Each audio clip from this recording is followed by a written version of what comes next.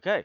Hello, welcome to another episode of Hot Take Time with Pete, John, and for the first time, we actually have a guest, Anthony, who I met through a watch event a couple of weeks ago.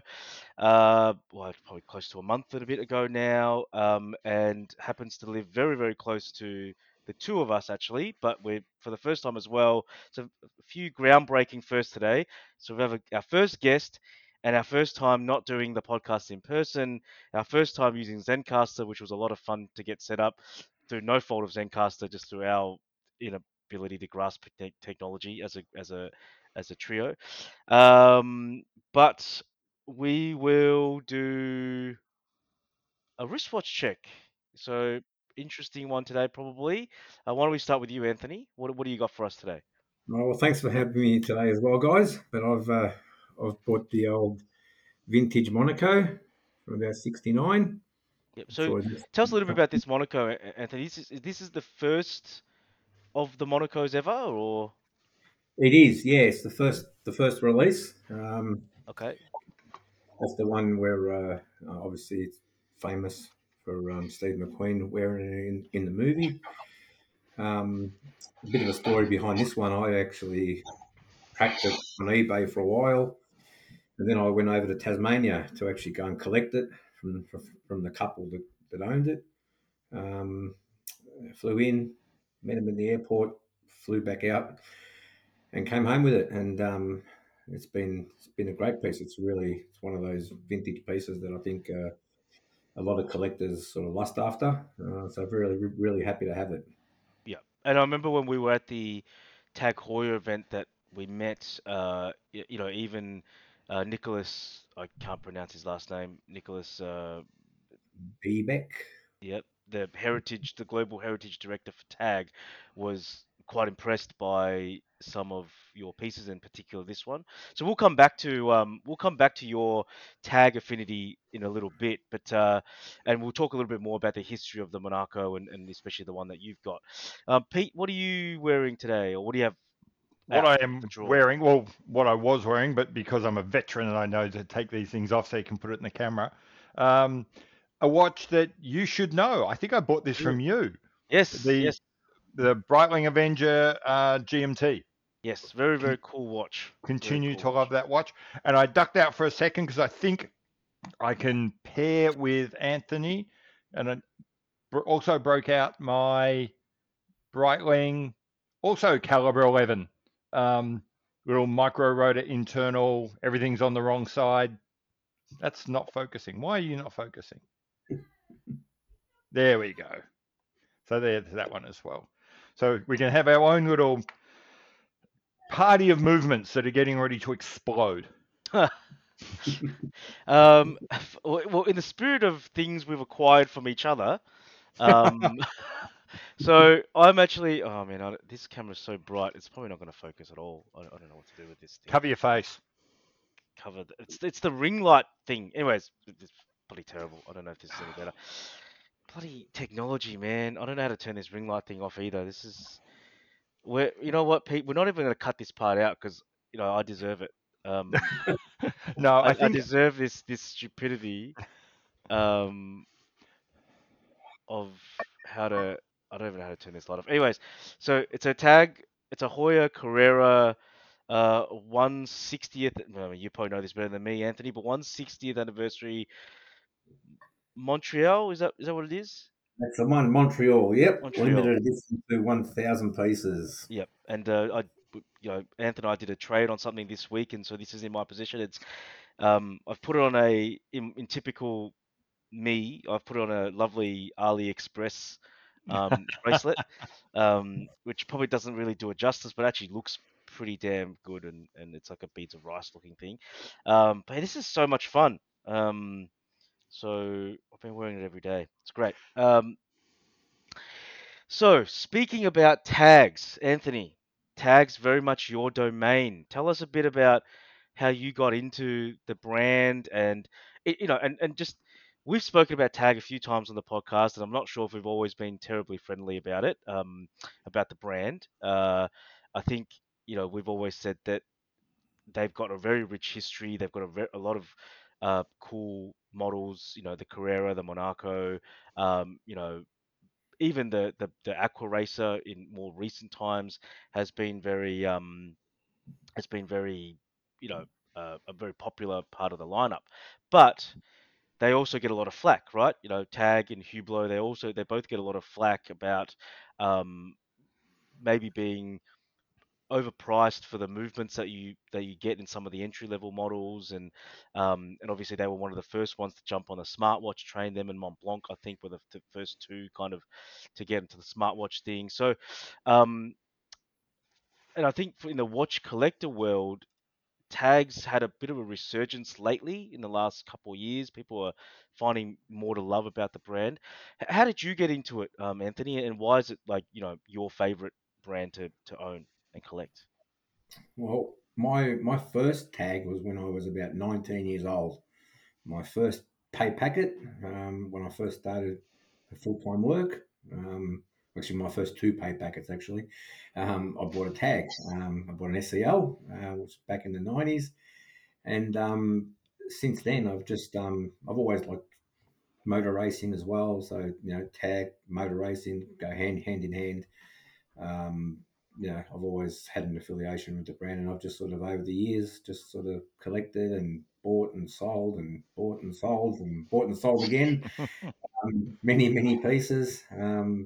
Yeah, so that's where it all started from. Probably when I was about 19 years old, and now I'm the ripe old age of 51, and still going. And how many pieces do you have now in your tag collection?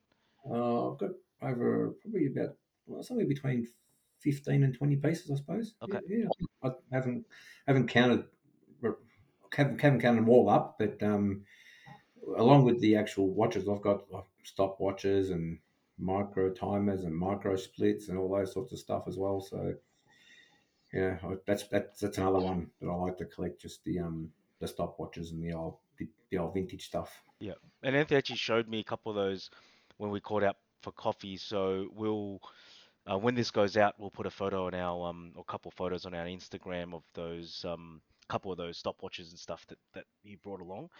Um, Now, another interesting thing is not only do you have a few of the mechanical tags, but you've got a number of the smartwatches. So how many of the smartwatches do you have there? Yeah. I've got all the smartwatches, so all the way dating back to the first, the E1, the E2, the E3, and now the E4, which is the current in in the model. So I've just like to keep them all, just as time's gone by, just to see the changes of where they've come from, the technology that's changed as well. Plus, as you guys know, I run a Facebook page on Facebook for the Tag Connected. It's got over 20,000 members worldwide, Wow. and yeah, which is sort of awesome. Do the original ones still work? Are they? Can you use them at all? Even if you just like dumb them right down, can you just wear them as a watch? Yeah, yeah, they still work. Obviously, they're slow. Like the first one especially is pretty slow. Yeah. It'll still work, but it's stopped getting. They're still getting updates for the because it runs off the second and third and fourth run off the Wear OS platform. Yep. The first one was an Intel, so that one's a bit slow and doesn't do a lot anymore. Turns on, tells the time. That's about it. But the second, the third, are no problem. The fourth one, obviously, the ones that's got the Wear OS 3 at the moment. Yeah. But I mean, like if it turns on and it tells the time, it's now doing pretty much everything a G-Shock does. So there's no reason why you couldn't just wear it instead of a G-Shock. It's Yeah, I spot think a on. lot of Yeah, people say, and I'm probably guilty of this as well, spoken about uh, you know, these early generation connected watches are kind of just going to end up becoming e-waste. But then actually they just seem to fall back and become just like every other watch. You lose all the smart functions perhaps, but you can still just wear them. yeah, exactly. And that like for me, like the E1, I hardly ever turn on. I will get to the point where it'll stop turning on because the battery will go dead and Yeah. you won't be able to turn it on anymore, and it'll just be like a collector piece down the track. But yeah, no, you're right. It just if it tells the time, it is like a Casio. It's exactly the same. Yep. Yeah, it's interesting because I have an E2, which I would. It was my first expensive, properly expensive new watch purchase. We were in Vegas. And I was very drunk on a very large daiquiri. I mean, like the size of the daiquiris they sell in Vegas should not be legal. Like this thing was like a 60-ounce daiquiri, which I don't know what that is in liters. 60 ounce in liters is 2 liters of alcoholic slushy. Okay, and that's you know and that's enough by itself to make some bad decisions. But on top of that, when we walked into the Tag Heuer boutique, it's funny because I really wanted one of the smartwatches because, you know, I was working in technology at the time. I still do, but like tech hardware technology, and I just thought it was the coolest thing. You know, how cool would it be to have a smartwatch that's also made by, a proper watch brand? Anyway, then the lady at the Tag Heuer boutique just kept pouring shots of Patron, which is exactly what you need after downing 1.5 liters worth of daiquiri, and high on Hershey's sugar cookies from the Hershey's cookie store across the road. So yeah, so I bought that no discount because it was from a boutique, and I bought the mechanical module, and um, and I wore that every day for probably close to a year, but I still have it somewhere. But yeah, like you say, it's kind of a bit slow now, and it's quite big, and it doesn't have like a heart rate sensor, or it doesn't have all the stuff that you could now get in a $50 fitness band. So I haven't worn it for a while, but I think the charging puck is still sitting on my desk somewhere.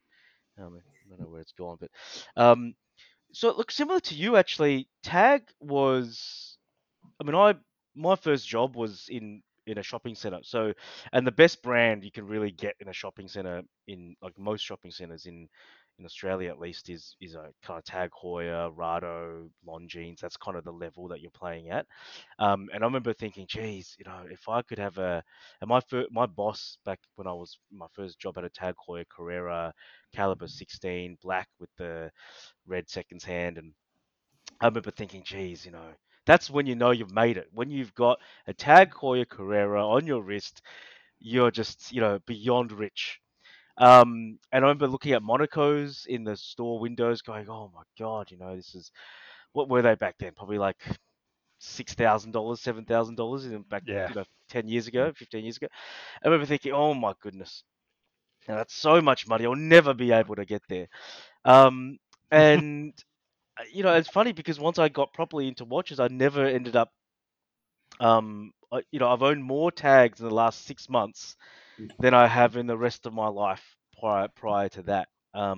So it is interesting because I think and we talked about this at the dinner, right? I think Nick mentioned it was that Tag Heuer is actually very much a brand where a lot of watch enthusiasts start their journeys, right? Either because, like yourself, they bought one when they were one of their first luxury watches, or the marketing and the ambassadors and all that kind of stuff in more recent times. Like look at the new Barbie movie that's just dropped. Ryan Gosling wears no less than three tags on both his wrists at the same time, right? So that's and then the Barbie, the Caliber 5 Barbie Carrera three-hander and all that kind of stuff. And so I think one of the things that Tag does extremely well is marketing. And they support the right sports, they have the right ambassadors, they have the right, they do some of the best videography for their ads that of any of the brands. Um, what do you think, Anthony, is sort of the future for Tag Heuer as a brand? Well, firstly, like you said, you've owned more tags now in the last 6 months than you have all your life. That tells me that the brand's doing something right because they're starting to attract more people in, which is great. Really, really good. In the future, like with every watch brand, their prices are increasing. Things are always on the up, but I can really see Tag are trying to sort of go to that next level. I think trying to become that brand which is not just the entry level brand anymore. They want to go to more to a higher level, which and with their movements, the new movements, the tag, the O2, TH20, and 30. So I think with that higher quality of movement and higher quality of finish, which you can see in the new skipper, the finish on the new skipper is amazing. It's really a step up from the old, Carreras, um, back in the last 2 3 years. They've really got a lot better with their finishing. So I really see that they're going in a good direction, um, and I'm pretty happy with what they're doing. I really like it. I own some of the new Monacos, the skeleton Monacos, the titanium with the blue and the yellow, really nice. Their tag is avant-garde, and I think that they are avant-garde. They're really out there, and they're really trying to mix a bit of vintage with new, and just trying to take it in a little bit of a better direction, I think, which is nice. Yeah, Frederick's been really good. The CEO, the last 3 or 4 years that he's been involved, I reckon he's been great. A lot of people, yeah, I think I completely back up. In fact, probably what both of you have said. I'm yet another Australian. Apparently, tag's really big in Australia. So I'm yet another Australian who sort of learnt about the idea of luxury watches by peering through a jeweler's window and seeing tags as good as it can get. I'm not quite where John is at the moment. I haven't quite got over that edge and started buying them, but I'm with you, Anthony. I think over the last, I'm going to go out on a limb and say certainly over the last 18 months, along with Longines, they are the two most exciting brands at the moment in watches. And I would say more than anything, for exactly what you said at the end, Anthony, those two brands have really found how to fuse the old and the new. So you look at those glass box. I was at the glass box Carreras, where they're kind of like the the best of the old Hoya, but injected with a whole bunch of energy from Tag. And I think if you look at the Longines Spirit collection, they remind me of each other. Those watches, in that it's not they haven't just taken an old heritage piece and reproduced it, but they've taken a heritage idea and made a modern version of it. And I don't think there's any brands doing it better at the moment than Longines and Tag. And I agree with you. I reckon that he gets a lot of crap for being like the boss's son, but I reckon what Tag and the management group is doing at the moment is really incredible. They're, as I said, they're probably one of the two most exciting watch brands right now. Yeah, I can only yeah. hope that they bring some of that to their sister brand, Hublot, Hublot, and inject some of that. Um, like I think I was saying this to the Fiona, who's the Zenith. When we went to the Zenith event, Pete. Yeah, She's the assistant brand manager, I think, for Australia.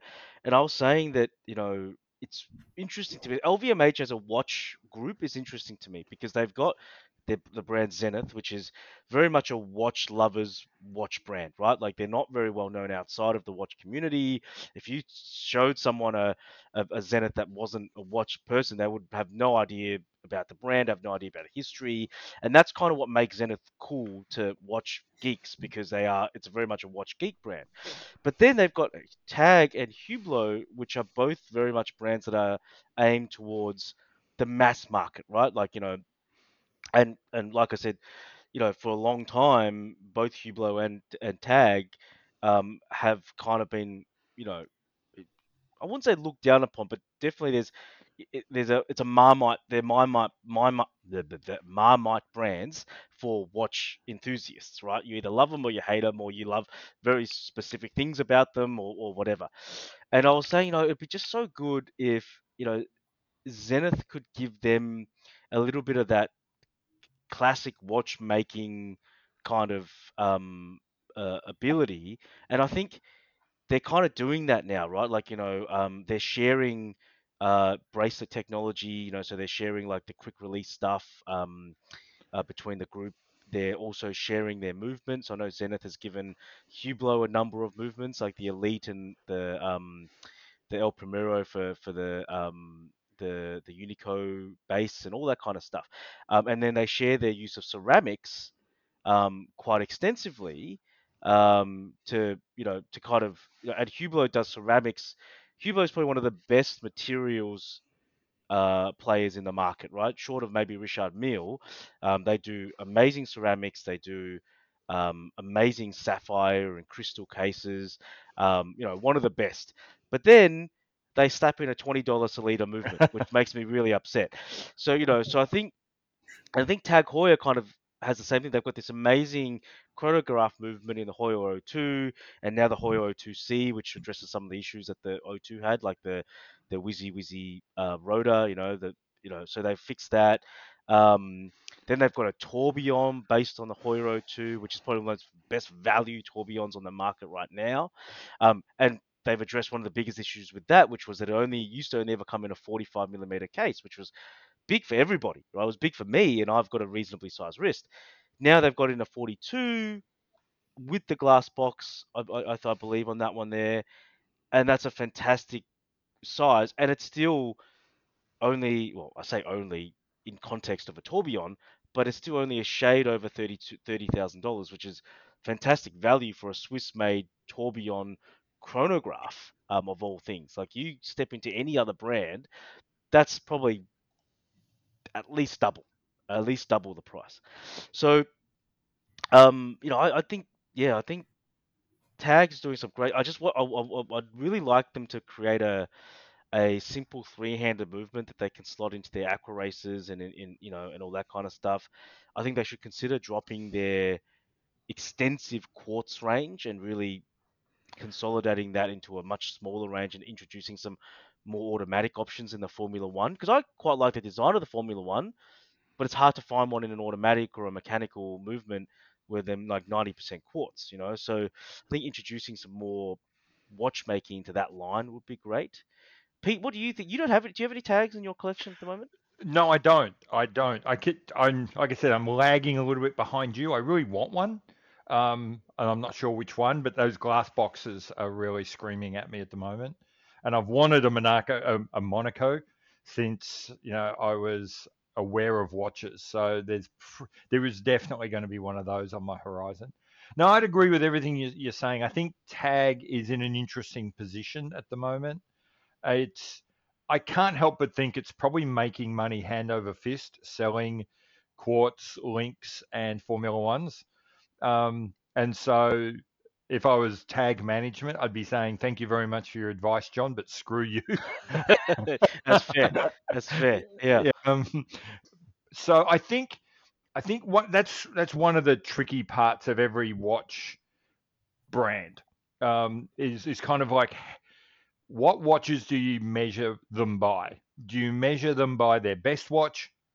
Do you measure them by their worst watch? Do you measure them by the one they sell the most? You know, I would see, and maybe I'm going to be a real heretic here, but if I had to pick, like, who is the natural competitor? Who would be, if I wasn't thinking about buying a tag, just gave away the punchline. If I wasn't thinking about buying a tag, what would be the kind of natural competitor who sits in the market? And I see that they're absolutely a Tudor competitor. If I'm thinking a Tudor, I'm thinking a tag. If I'm thinking a tag, maybe a Tudor would scratch that same itch. Um, and what's interesting is they get treated so differently. Whenever you ask a watch enthusiast about tag, they immediately bring up like the super affordable entry level, and they say, but they make these quartz pieces, and I don't really like that, and I want more. But if you ask them about Tudor, they immediately jump to the top of what they sell you, which is the Black Bay, and they skip all the glamours and the 1926s and all that other stuff that no one wants, no one talks about wanting. So it's interesting how we as watch geeks kind of look at a brand and then decide Mm. how we're going to which watches we think are going to be the ones that we measure them against. I Yeah. mean, you turn around and say, if anyone's listening to this, they're going to say, "What? How can you possibly compare Tag and Shooter?" And I'd agree, it's really unfair to Tag. I mean, Tag make a fully in-house split seconds chronograph, which is like probably 2 orders of magnitude more horologically significant than anything Tudor does. It's actually kind of unfair to put Tudor into that fight, but watch geeks would actually see that the other way around. It's really bizarre. Yeah, I think It's all because they're owned by Rolex. yeah. Well, look, I think the other issue is, that Tudor, like you said, Tudor's position themselves. I think Tudor's kind of gonna fall into a trap soon if they're not careful. Is that they're gonna position themselves as the Black Bay brand, right? Just like AP is the Royal Oak brand, and whatever. I think Tag has a lot more, like has a much wider range, right? You've got the formulas, you've got the aqua races, you've got the Monacos, you've got the Carreras, you've got the connecteds, you've got the Torbs, you've got a whole bunch of different colors. Actually, I've got um, so the other thing that Tag is probably a bit better at is creating more fun pieces. So I picked this one up recently, the red the Fume dial kind of Oh yeah, I aqua saw that. racer, right? Now you know this is something that Tudor will never do because it's too out there for them, right? They're never going to do these colored sort of dials. They're never going to go fully, like kind of off of the reservation. I mean, all their designs are very conservative. But what they will do is they'll slap uh, a Tudor three-hander 70-hour power reserve into any of their Black Bay series or watches, basically that they've converted them all to the in-house movement. And for a watch geek, I mean, we've talked about this before. There's some people that care about movements, some people that don't care about movements. I'm kind of someone that cares a little bit about, I care about movements if the value proposition stacks up. Um, but and I've got a Black Bay 54, which I do quite like. Um, but I think if push came to shove, this might be the one I'd keep out of the two. Um, it's impossible to pair because I don't own any bright burgundy clothes. But it's just so much fun, and so I look at this and I go, okay, it's $4,000, just over $4,000 with a Salida SW200, and not a particularly well finished one, if I'm honest. Um, but look at it, look at it, just look at But it. that's where you come back to John. Like Tag, they do fun stuff. That's the avant-garde part of the business. Yeah, They're not scared to do that fun stuff. yeah. I mean, look at the new Monacos. So I tried on one of the new skeleton ones. Have you seen one in person, Pete? No, I haven't seen them on person. They do look good. They look good on screen. They look fantastic, and in person.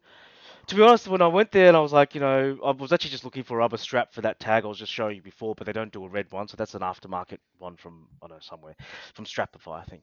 Um, and this very nice gentleman, I think he works at both the Melbourne boutique and the Chadstone boutique, Jacoby, I'm not really sure. I think it's Jacoby. Anthony, is it Jacoby? Yeah, Jacoby's Jacoby.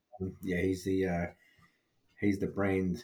He's the man. He's all over the place. He's a great bloke. Yeah, very knowledgeable. The other two in the store weren't terribly knowledgeable, if I'm honest. But he was very knowledgeable. He knew all the things. He knew previous models and then all that kind of stuff. And he pulled them out. And at first I thought, oh, this is going to be terrible. This is. And I think I said this to you at the Tag Heuer dinner, Anthony. I was like, oh, the Monaco's always been that traditional. That like to me, it's a timeless design because they haven't really done too much with it in the last 30 years. They've swapped the movements around and they've swapped some of the dials around, but they've fundamentally been very much similar. But these new ones are quite a big step away from the previous generations, right? And I know they've had a couple of weird ones, like they had that Monaco, the high beat one, which was kind of a bit different to the rest of them. But most of the time their core line has been the same. But I tell you, I was, you know, if the credit card had 17 grand on it at the time, it would have been dangerous. I've just it would have been potentially dangerous because that black DLC one or the black ceramic or whatever it is with the baby blue dials, I that's That's just that's amazing. hot. Yeah, yeah, that is really. I just fired that one up and to have a look at it. And yeah, that's the one. It's great, right? I mean, look, is it 17 grand great? I don't know, but the thing is, you know, I think, coming back to your point, Pete, about watch people kind of we make excuses for the brands that we like or the brands Yeah, that we respect at the detriment of potentially brands that we don't traditionally like or don't traditionally respect. So you think the Monaco is a lot of money at 17 grand? It is a lot of money, right? 17 grand is a lot of money, full stop. Like it doesn't matter what watch it's for. But then you think about it, it's an iconic case shape, a very difficult crystal to make, with that curved square sapphire crystal. Like people, underestimate how hard those little, that little detail makes that whole watch difficult to make. Um, and then you've got a skeletonized dial, skeletonized in-house movement. Um, one of the best rubber straps I've worn for a long time, and it's still 6 grand less than a Daytona, which is a steel watch with a you know decent, reliable movement, but nothing terribly special about it.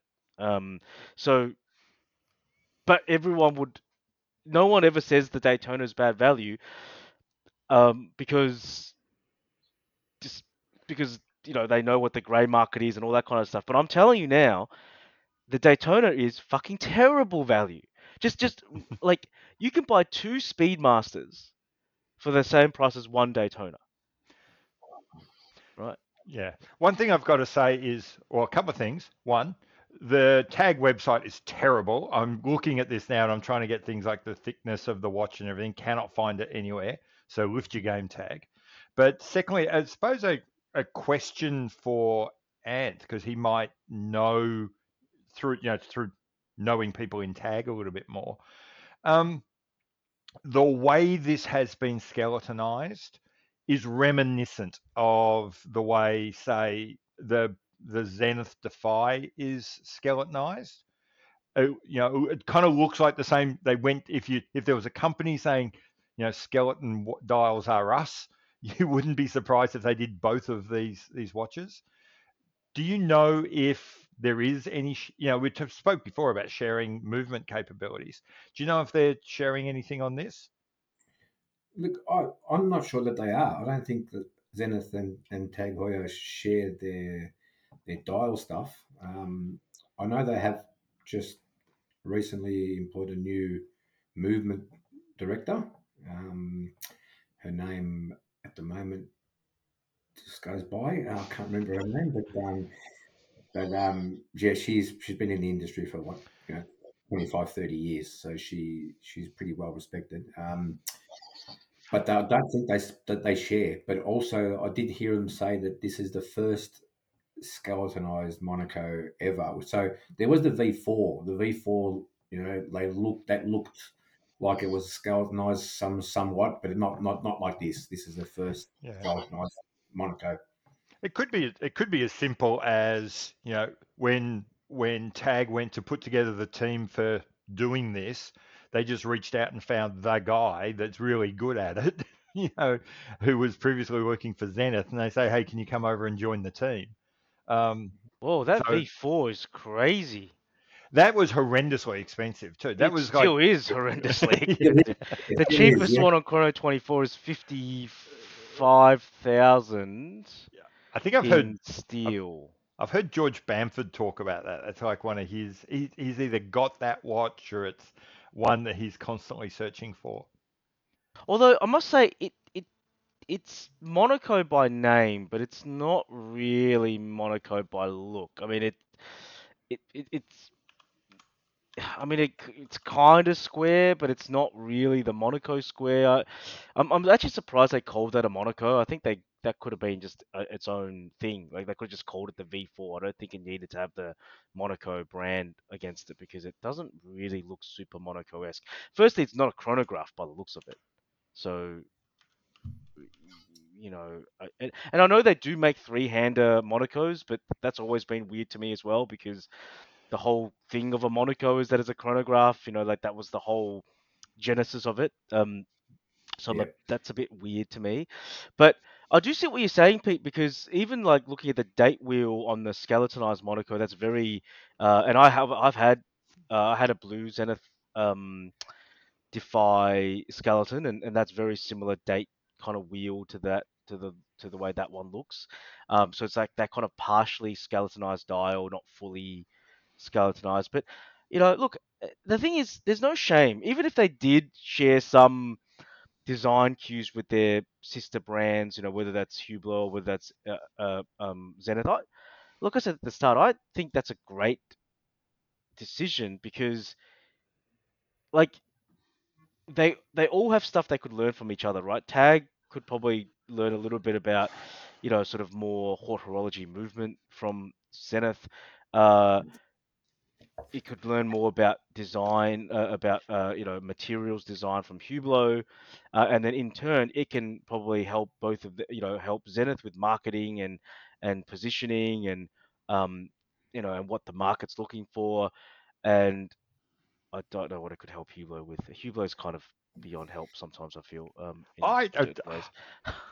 the secret is I know you secretly like I Hublot. like You don't want. Hublot, but that's what makes it even more upsetting for me is because I do genuinely think Hublot could be doing so much better, but they're kind of like just they've got all their eggs in the one porthole bloody case basket, and they think that's enough forever. They just they think it's okay to charge $11,000 for a Salida movement in a I just and and long-term listeners, that I put my money where my mouth is. I bought one, right, to try, and it's a great looking watch. It's okay to wear, but god damn it, man, like come on, like if you can't use the same movement that they use in a $300 micro brand on Kickstarter, right, and sell it to me for $11,000, just do something, right? I suppose the two arguments there is actually just watch us, and they did Yes. do it. Yeah, and they'll continue to do it because that's the And truth. I'll continue it. And the second thing is I heard, and it might not be true, but I heard that actually the Sang Bleu is their biggest seller, not the Classic Fusion. The which? Um, the Sang Bleu What or the whatever it's hell is a called. sang blue? Um, that that Hublot are a really interesting company in that their cheapest watch is not their biggest seller. Um, their cheapest watch is there because people wanted an entry into the brand. Um, and so it's they actually put very little effort or attention into it, which is one of the reasons why they can't be asked getting like the Zenith Elite movement to go in there. Yeah, interesting. I mean, I would have thought, geez, I mean, that would be a no-brainer, right? Just shove that in. It's about the same right size. It's about the right stack, you know. Yeah, I heard was it forgot his bloody name. The guy Andrew McCutcheon Oh yeah, on I think he was talking about this on About Effing Time. And he flat out asked the people at Zenith, if Hublot came to you tomorrow and said, we need Zenith Elite movements to go into our classic fusions, can you supply? And the guys at Zenith scratched their heads and said, yeah, give us a little bit of warning. Yeah, we can do that. We have the capacity right now, which would tell me that Hublot have probably asked that question themselves and said, yeah, not worth it.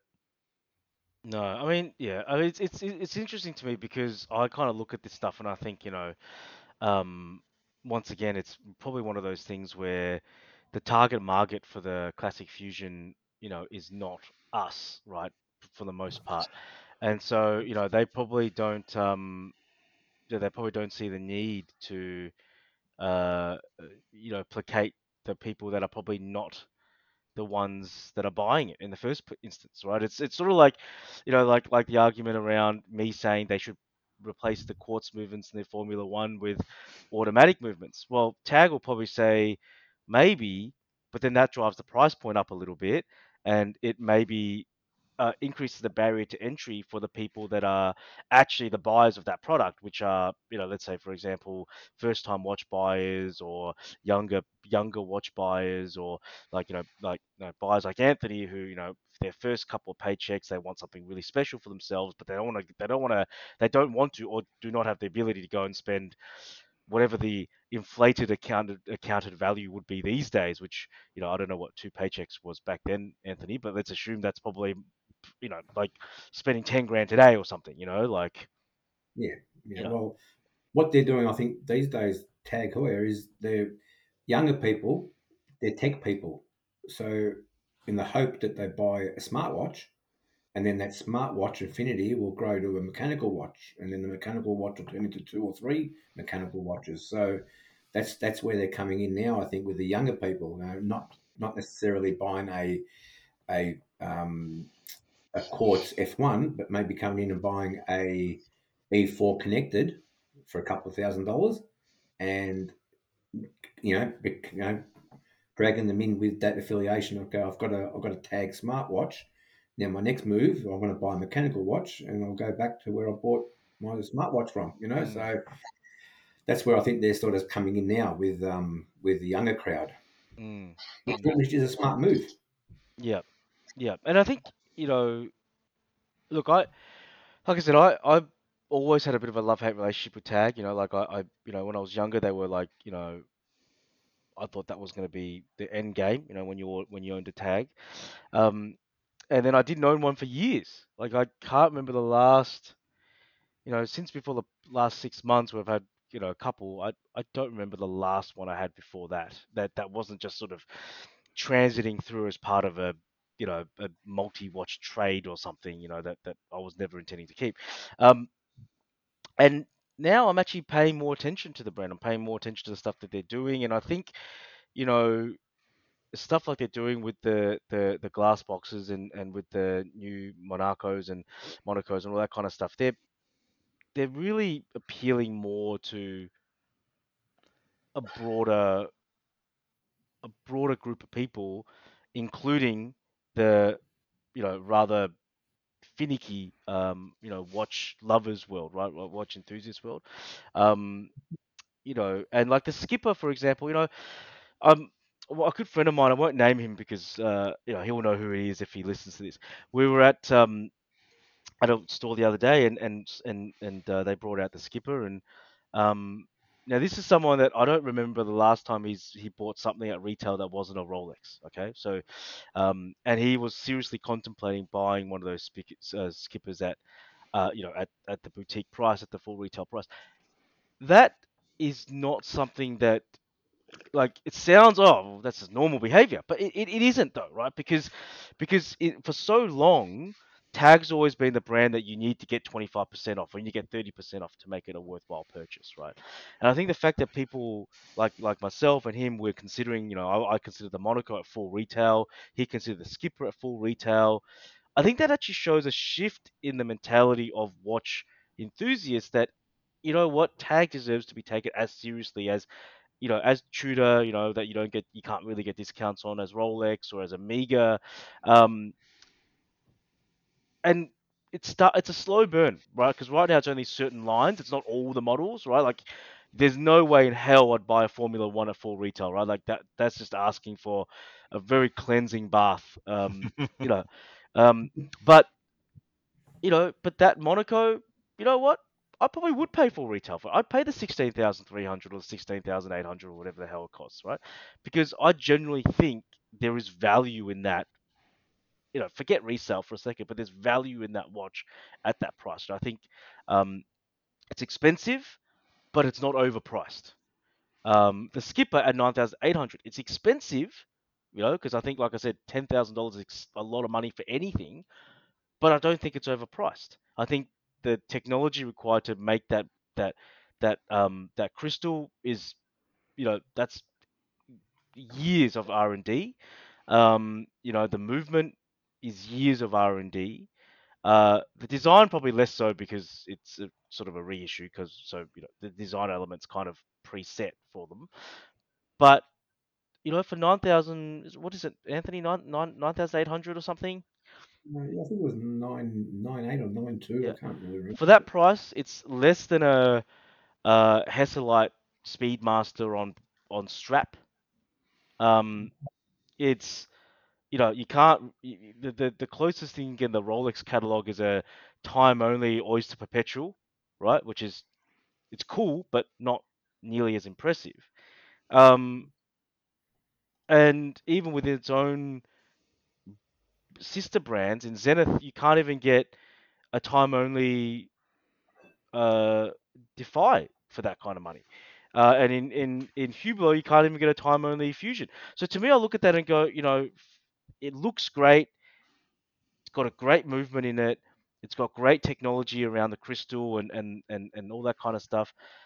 It's actually a genuine value proposition for the first time in a long time from a brand that's always been kind of seen as not offering fantastic value propositions. You've got one of the skippers, Anthony. What do you think about it?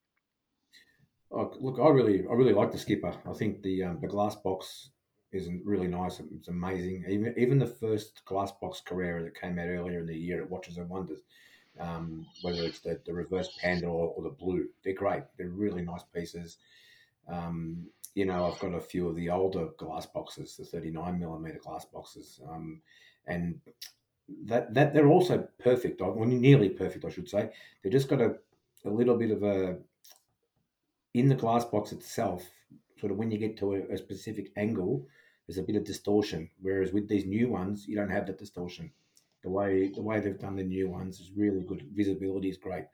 Um, so I've been waiting for the skipper, from back last year, for it to come out this year. So I've had my eyes set on that one for a while. It was similar to the 60th anniversary Carrera, the Panda. I've been waiting for that one for probably 3 or 4 years for them to redo. Which so when it finally came out this year, and limited to 600 pieces, I had to have one. There was just no option. And when you look at that as a limited edition of 600 pieces, at just I think it was 10,200 or 10,400, compared to the skipper, which is a core. It's in the core. For $1,000 or $600 less, or around about that figure. I think it's a no-brainer. I think for me the price is okay. Like you were saying, it's not over the top. So I think with what you'll find with the pricing too, Tag Heuer are looking to get out of, I think, more point of sales, and they're just trying to go to boutique models. And they won't eliminate obviously from everywhere, but they have taken away a lot of point of sales, like with a lot of different jewelry store options. So now we've got boutiques. We've got two boutiques in Melbourne, boutique in South Australia, in Western Australia, There's one in Brisbane. Brisbane, Adelaide now. So obviously the boutique model is where they want to go. Monards obviously still sell Tag Heuers, Gregory's as well. But there were other places that have been eliminated. They've taken away from there, and that's where I think a lot of the discounts you could get. Because if you walk into a boutique, you're not going to get a discount. But if you walk into an AD like Monarchs, for example, you probably will get a little bit of a discount. Maybe not as much as what you used to get. 25, 30%. You might get 10 or 15 now, maybe. But I think that's what's going to help the price on the resale market as well, and keep Tag Heuers a little bit higher in value as opposed to their Mm, purchase price. Because if everyone's discounting, then there's no way you can keep the value of those pieces up. yeah. Yeah, it's interesting. I just had a quick look, and I remember seeing, as we spoke about earlier, I remember seeing tags kind of through the window of my local jeweler. But if you took one step sideways, it'd be Citizen. Take another step the other way, and it might be like Tissot. But now, as you say, they're out of almost all jewelers except Gregory's, I think. And I had just had a quick look at Gregory. So then you're sitting next to Breitling, IWC, Mont Blanc, Panerai, um, Tag is there, Tudor, Zenith. I mean, that's the company I think that Tag wants to be keeping. That's who they want. If you're in the AD and you sort of sit back and have a look at what the other desks are and where the other prices are, that's the company you want to be keeping. And Um, yeah, and look, I think there was a time and place for the the jewelry store presence, right? I think that's how you build broader brand awareness, how you get more points of presence and all that kind of stuff. But at some point, um, those are that's a, those are volume game stores, right? So and like I said, when I was growing up in my teens and early 20s, that's why I thought Tag was the pinnacle. Like I'd never heard of these other brands before, because like Breguets and stuff like that. Because to me at that point it was always like the Tag was the nicest option in Solaris, or the nicest option in Mazzucchelli's, or the nicest option in whatever one of those brands. And I think now, given that they're broadening out of that space, I think that yeah, I think I agree with you, Anthony. I think it's really going to help them with not just value retention, but also being taken a bit more seriously in the watch community. Well, if we look at the 2022 rankings, Tag Heuer is at 13, Hublot is at 12, Tissot is at 11, Vacheron's at 10, Breitling's at 9, IWC's at 8, and then below Tag Heuer, JLC, Tudor, and Hermes, mm, Chopard down below 20. So they're in that mid pack, if we go from the top, obviously, we've got Rolex, Cartier, Omega, APs, Pateks, then Richard, and then Longines. So they're they're in that middle pack, yeah, So they've been as high as like 8 and 9 at one point, and then they've dropped down a little bit.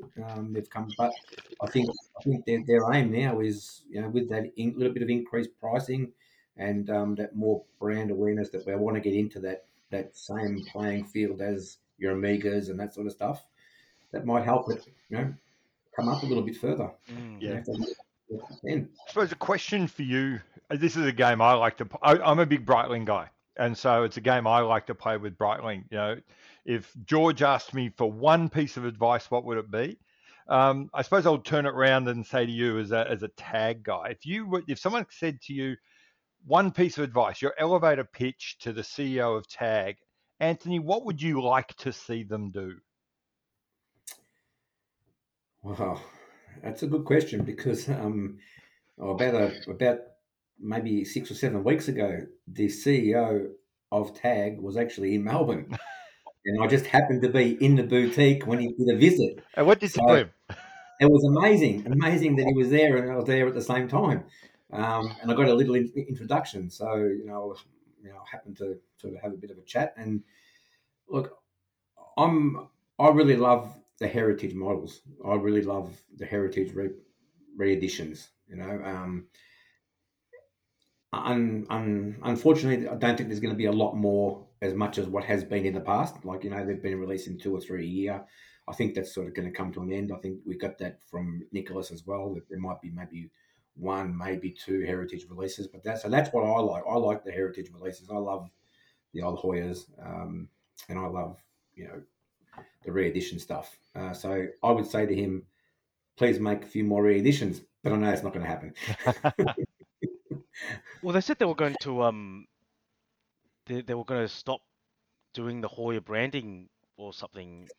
Is that what I Yeah, took away from that? that's Yeah, I think, yeah. So some of the pieces, obviously, like what you've got on your wrist now, John. You've got the Hoya branding. You Mm. don't have the tag Hoya on the dial, whereas the Skipper has the tag Hoya on the dial, and a lot of the old enthusiasts, they just lose their minds because it doesn't have Hoya on the dial, and they won't buy it because it doesn't have Hoya. So, but we can't just always be in the past with the Hoya. You need some forward thinking as well, and the brand is Tag Heuer, and it's a new model. It's not a reproduction such. It is a new model. It's a glass box Carrera, 39 millimeter. It's not a Hoya. It is a Tag Hoya. So having that on the dial for me doesn't really matter. If I want to buy something with Hoya on the dial, I'll buy a vintage. I'll buy an old 2447 maybe. So it doesn't bother me. But the old heritage guys, they really just lose their minds over it not being just Hoya on the dial. Mm, mm. And that And I is think, definitely sort of moving forward as well, right? As a brand for Tag is just Yeah, you. I think it's okay to step into your back catalog and look at the stuff that made the brand great, but you can't live perpetually in the past. So you can bring a bit of that history forwards, but it needs to be tied in with some sort of advancement and for the brand and for the piece itself, from a technology perspective or something.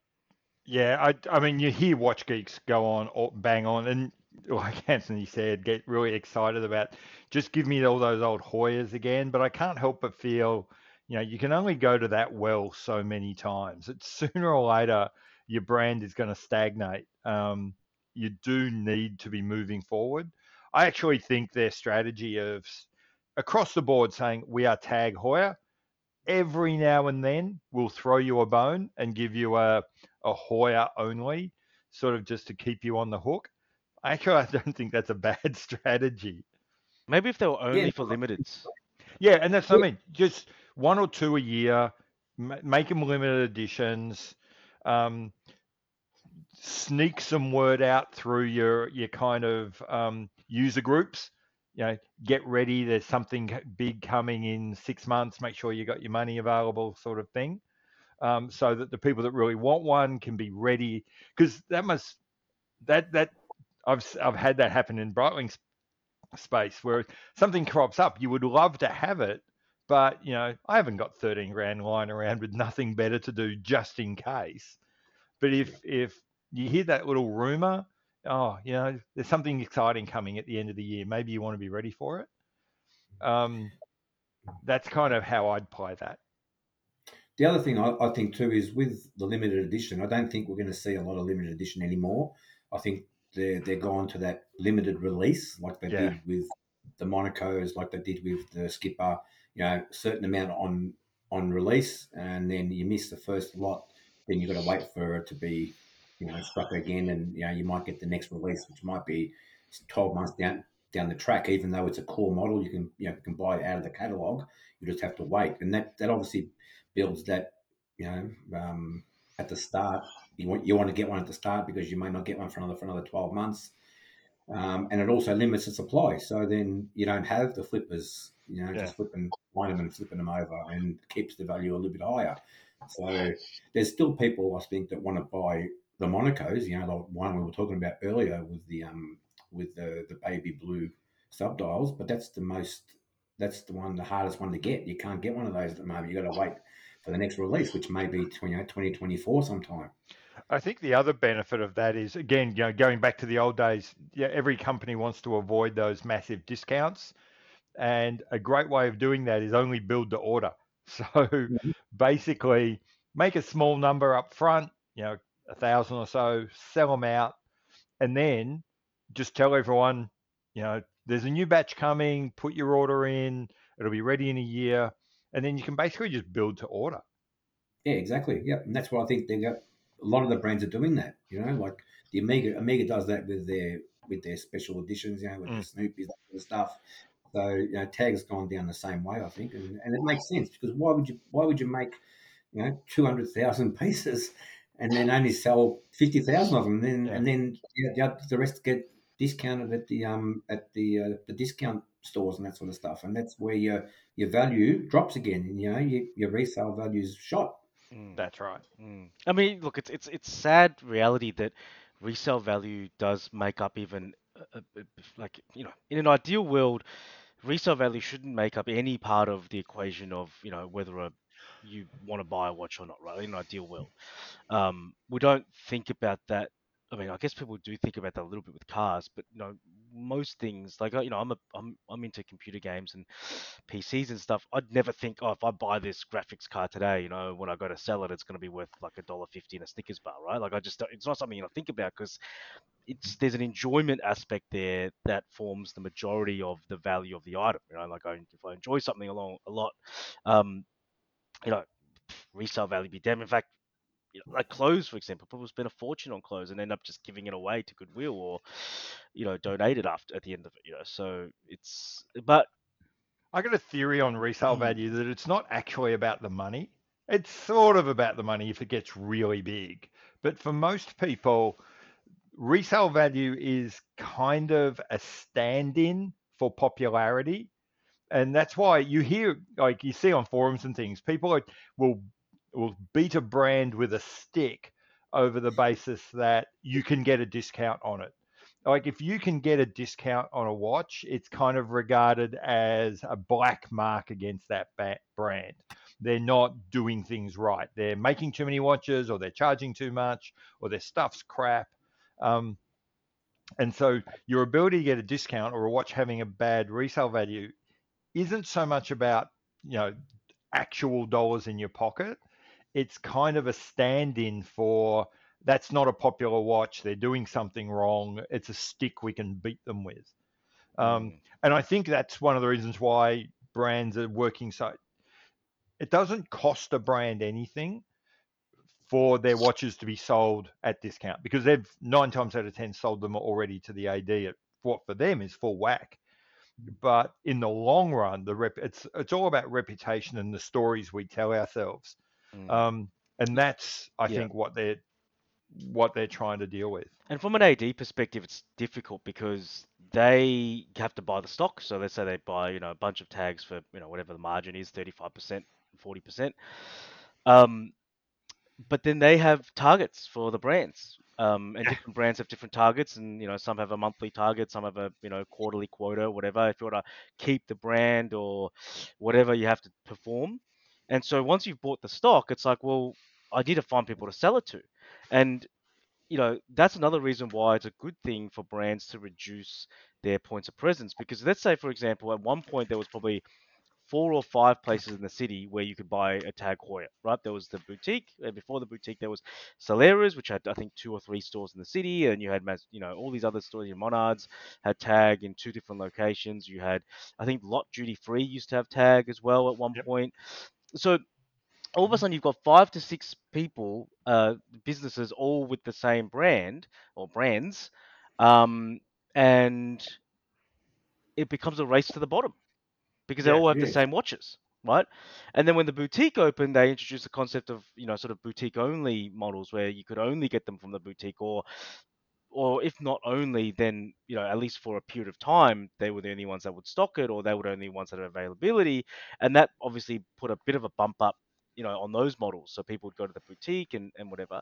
And we've spoken about this before, Pete, where I think as a whole, and it's not always the case, but as a whole, you do get a better experience at a boutique if for no other reason than just knowledge, right? Because they only have to learn one brand, they only have to learn, one set of models, and they don't have to be experts on all the different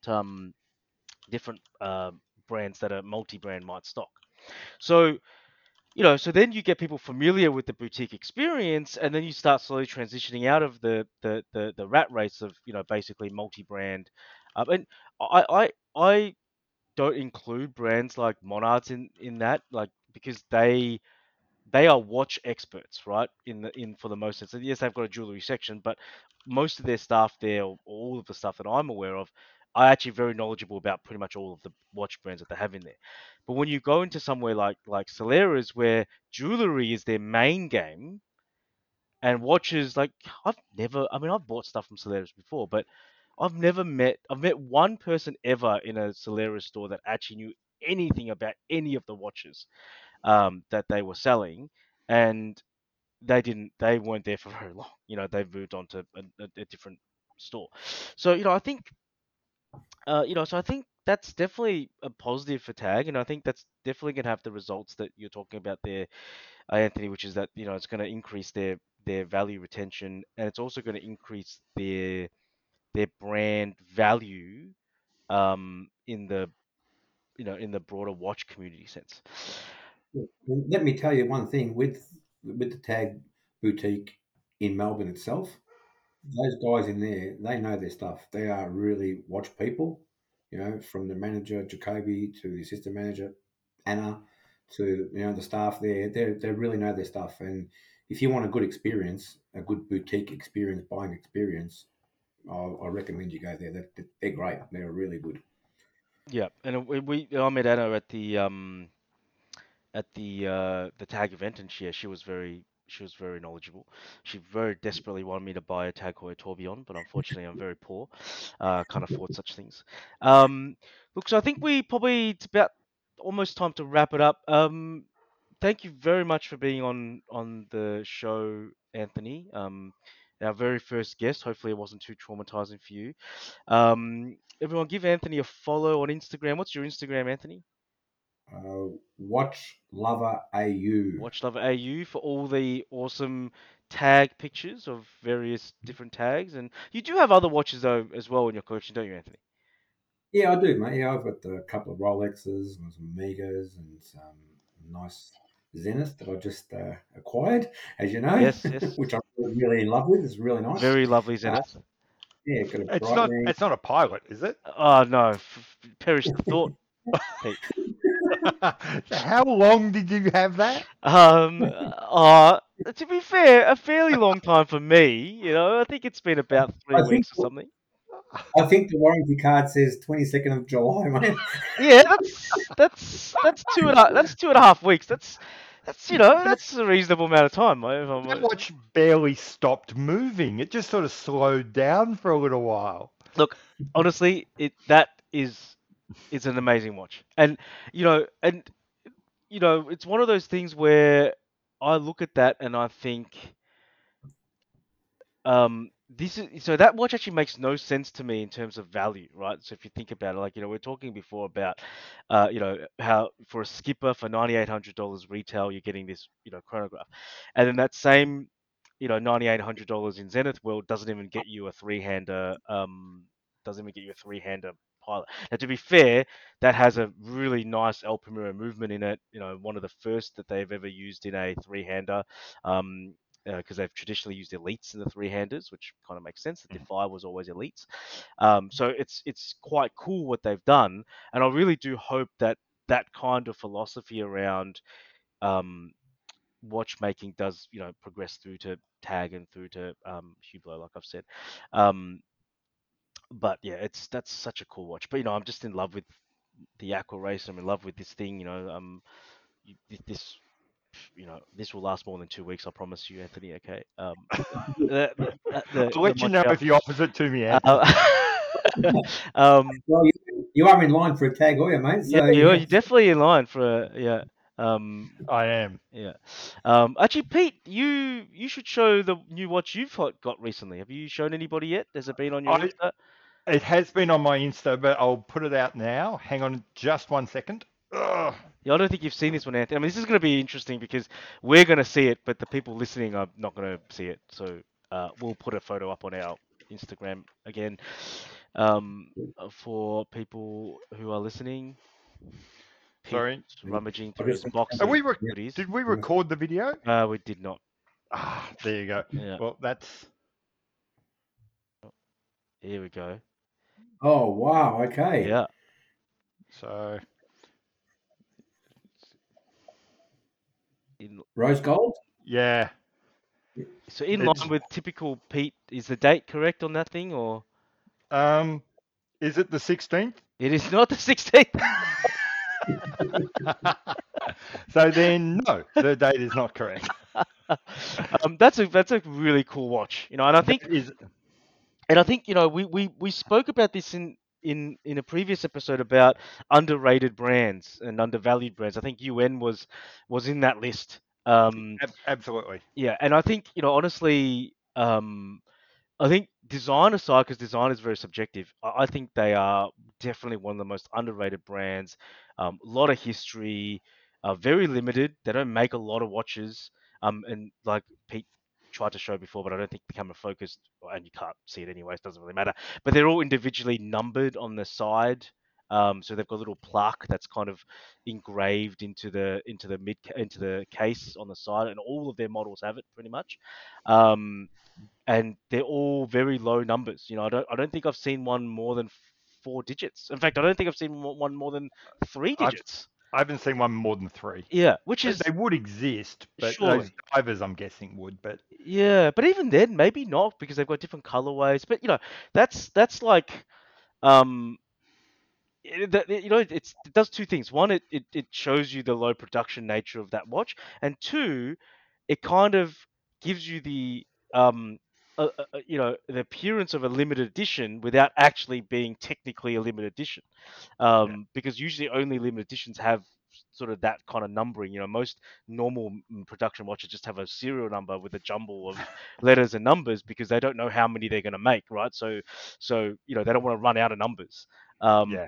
maybe these plaques only go up to a certain size, Pete, and once they hit the 9999, they just go, all right, well, that's a whole new case. Why, Um, why are we building a new watch? yeah, yeah, it's a whole we new case. we can't. It won't fit in a plaque anymore. Yeah, exactly, exactly. The other thing about buying that watch was one. It was because I wanted to buy a UN, but I think I said to you separately that you know I was in a position to be able, or would be very soon, be in a position to just splurge and Yep. buy something fast that wasn't on my list. And you were in a position to say, well, here's something that you may never have considered. You know, what would you do? And I rang you back and said, oh, I'm going to find the money for that. Well, I think so. Things for me, I looked at it, I was like, you know what, that actually really fits your collecting philosophy as well, right? It And and does. and you wanted something that was different. You wanted something that wasn't very common, and this is both of those things. And if I may say, the value proposition on it Oh, was was pretty amazing. pretty amazing, right? I mean, like, it was, yeah, it was almost like if you didn't buy it, I was gonna see what I could do to get it across Yeah. the line myself. Just because it's, I mean, rose gold, low production, great looking movement for the money that you paid. I just, like, I mean, value wise, Yes. it's insane. Percentage of retail wise, it was insane. Anyway, so once again, wrapping up again. Thanks, Anthony, for joining us. We'll no doubt have you on again soon. Everyone, give Anthony a follow. Watch Lover AU for all that content, and we'll put up some photos of some of Anthony's more interesting pieces over the when this episode goes out on the Instagram. Pete will share some photos of his lovely new watch on our Instagram as well. And look, if you have any suggestions of any other guests that we could reasonably accommodate, please don't say get Ryan Gosling on the show because I'm telling you now that's not going to work out for anybody. Mostly not going to work out for us probably. Um, but if any listeners wants to be on the show, now that we've actually figured out how to get people on the show, um, uh, a bit of trial and error. But now that we figured that out, yeah, if anyone wants to be on the show, just ping us a message and we'll try and make it happen. Tell us about what you can what you want to talk about and any hot takes you may have, and we'll try and fit you in. Thank you very much, guys, for having me on. It's been an absolute pleasure, and it's been a lot of fun, mate. It's great. Cool. Thank you very much. Well, thanks, guys. We'll see you on the next one. Thank See ya. you. See ya.